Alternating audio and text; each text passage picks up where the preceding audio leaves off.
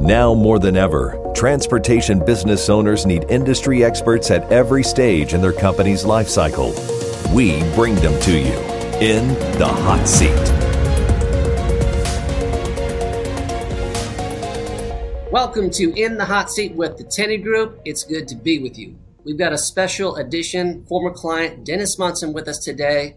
Dennis, welcome to the Hot Seat. Good morning.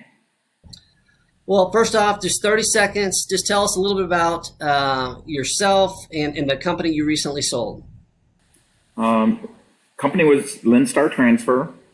It was a logistics company specializing in last mile delivery, and we sold it January 12th, 2020. I love it. So part of this special edition is kind of a one-year look back, and I'm excited about some of the feedback from that perspective. So are you ready for the heat, sir? Absolutely. All right, let's turn it up a little bit. So number one, what did it look like for you to prepare your business for a sale? That's a great question. You should start preparing 20 years before, but when I figured that out, I was 19 years into it. So we didn't, and at that point, I'm at a point in my life where I was ready to sell, and it's like, okay, we're not going to be able to do all the things that we ideally could do. Let's do what we can do before we actually put it on the market. I love that. So you had a great team, but also you had a really interesting approach. How did you prepare yourself both mentally and physically to go through what for a lot of people is a pretty demanding process of selling a company? Yeah, well, I think for most people it's pretty demanding. I haven't talked to an owner yet that says it isn't demanding. So, before we even made the decision, or I made the decision to sell the company, I wanted to make sure I was making it for the right reasons, and so from the standpoint, I wanted to make sure that I was thinking right, and part of thinking right was really changing, sleep hygiene, diet, exercise, and just to make sure that I was healthy, and make the right decision did I actually want to sell the company, and then.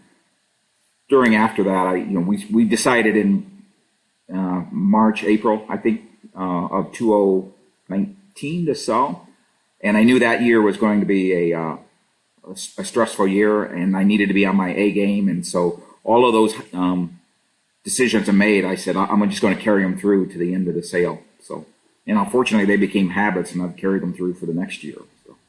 I love that. Well, in addition to be physically demanding, it's also emotionally demanding. So what about the process? How did you control your emotions, especially in the later stages, when negotiations became quite intense, fatigue set in? How did you control your emotions so that you arrived at the outcome that you needed to arrive at?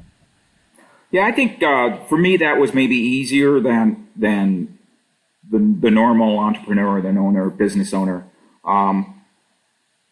There were only a couple of times where there were real highs and real lows. And there was a book called Finish Big that was really helpful in terms of teaching you and preparing you for those emotional highs and lows and how to deal with those. So I thought I was prepared for those, knew they were coming, and I think I handled them pretty well through that process. A little humor, if I remember correctly, was always a way to kind of diffuse a lot of situations when we got ourselves into some pretty intense situations. I always appreciated that.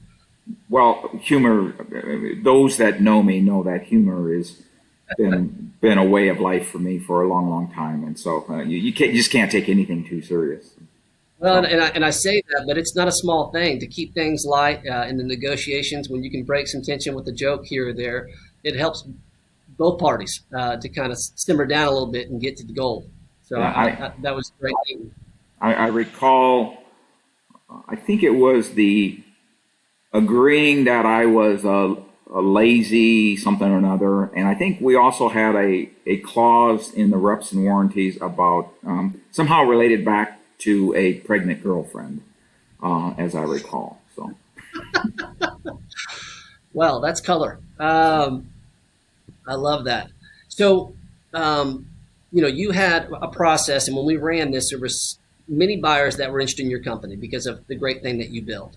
And so those buyers had different goals, different agendas for what they wanted to do with the business. And of course, all that had different implications for you, your family, community. How did you go about vetting buyers in your process to make sure that you got the right fit for your goals and for everything involved? Yeah, we didn't exclude anybody at the beginning. We sent out the teasers to a large number of people. I think we only excluded one or two companies from that.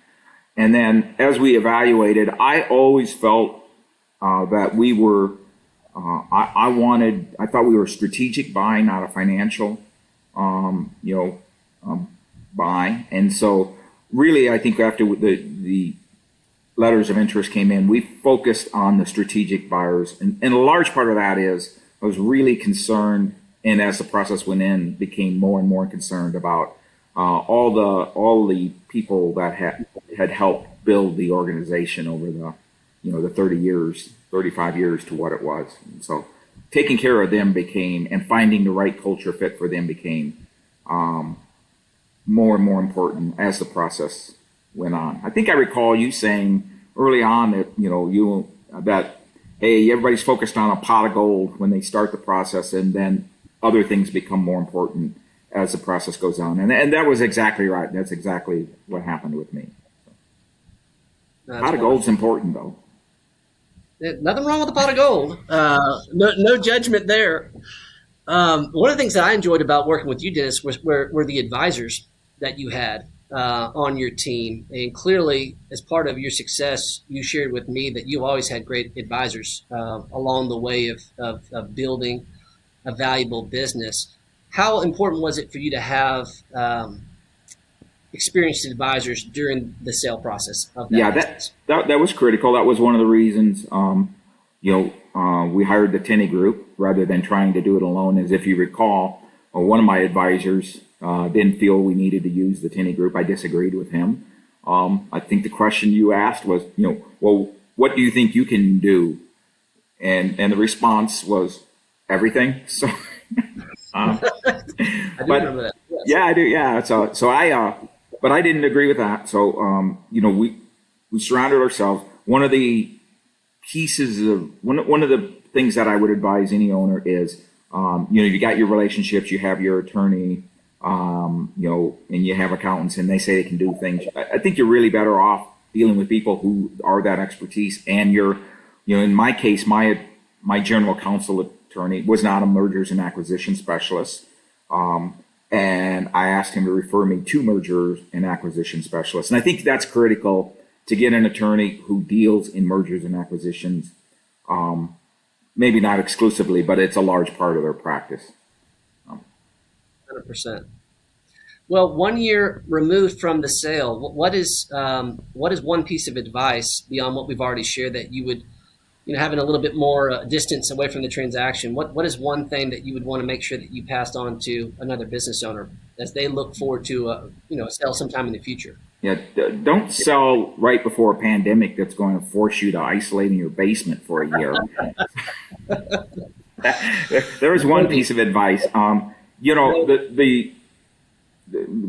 of the things that I remember in the process was, don't run away from something, run to something. So as you're selling your business, you're moving on to the next phase, have an idea of what that's going to be and what that's going to look like. And I had I wouldn't say a crystal clear picture. I wasn't going to open a hot dog stand in Aruba, although there were times I wanted to when I owned the business.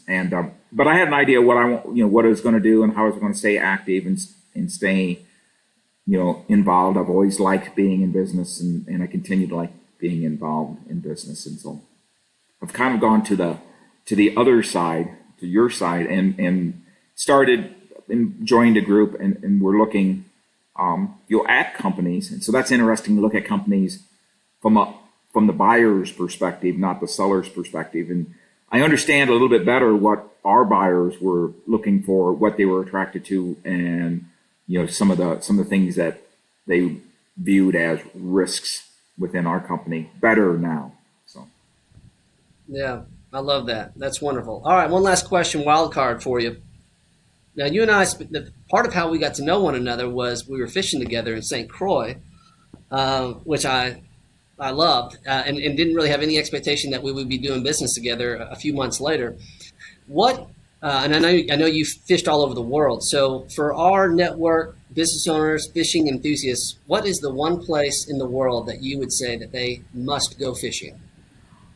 If I could do one more trip, once this pandemic is over, I'd go to the Amazon and fish. It's just a completely different experience. You're so isolated. You take a 2-hour float plane trip into the jungle, you're not getting out any other way than 2-hour float trip back. And the variety of fishing and the people, it's just a great experience. So hot though, hot.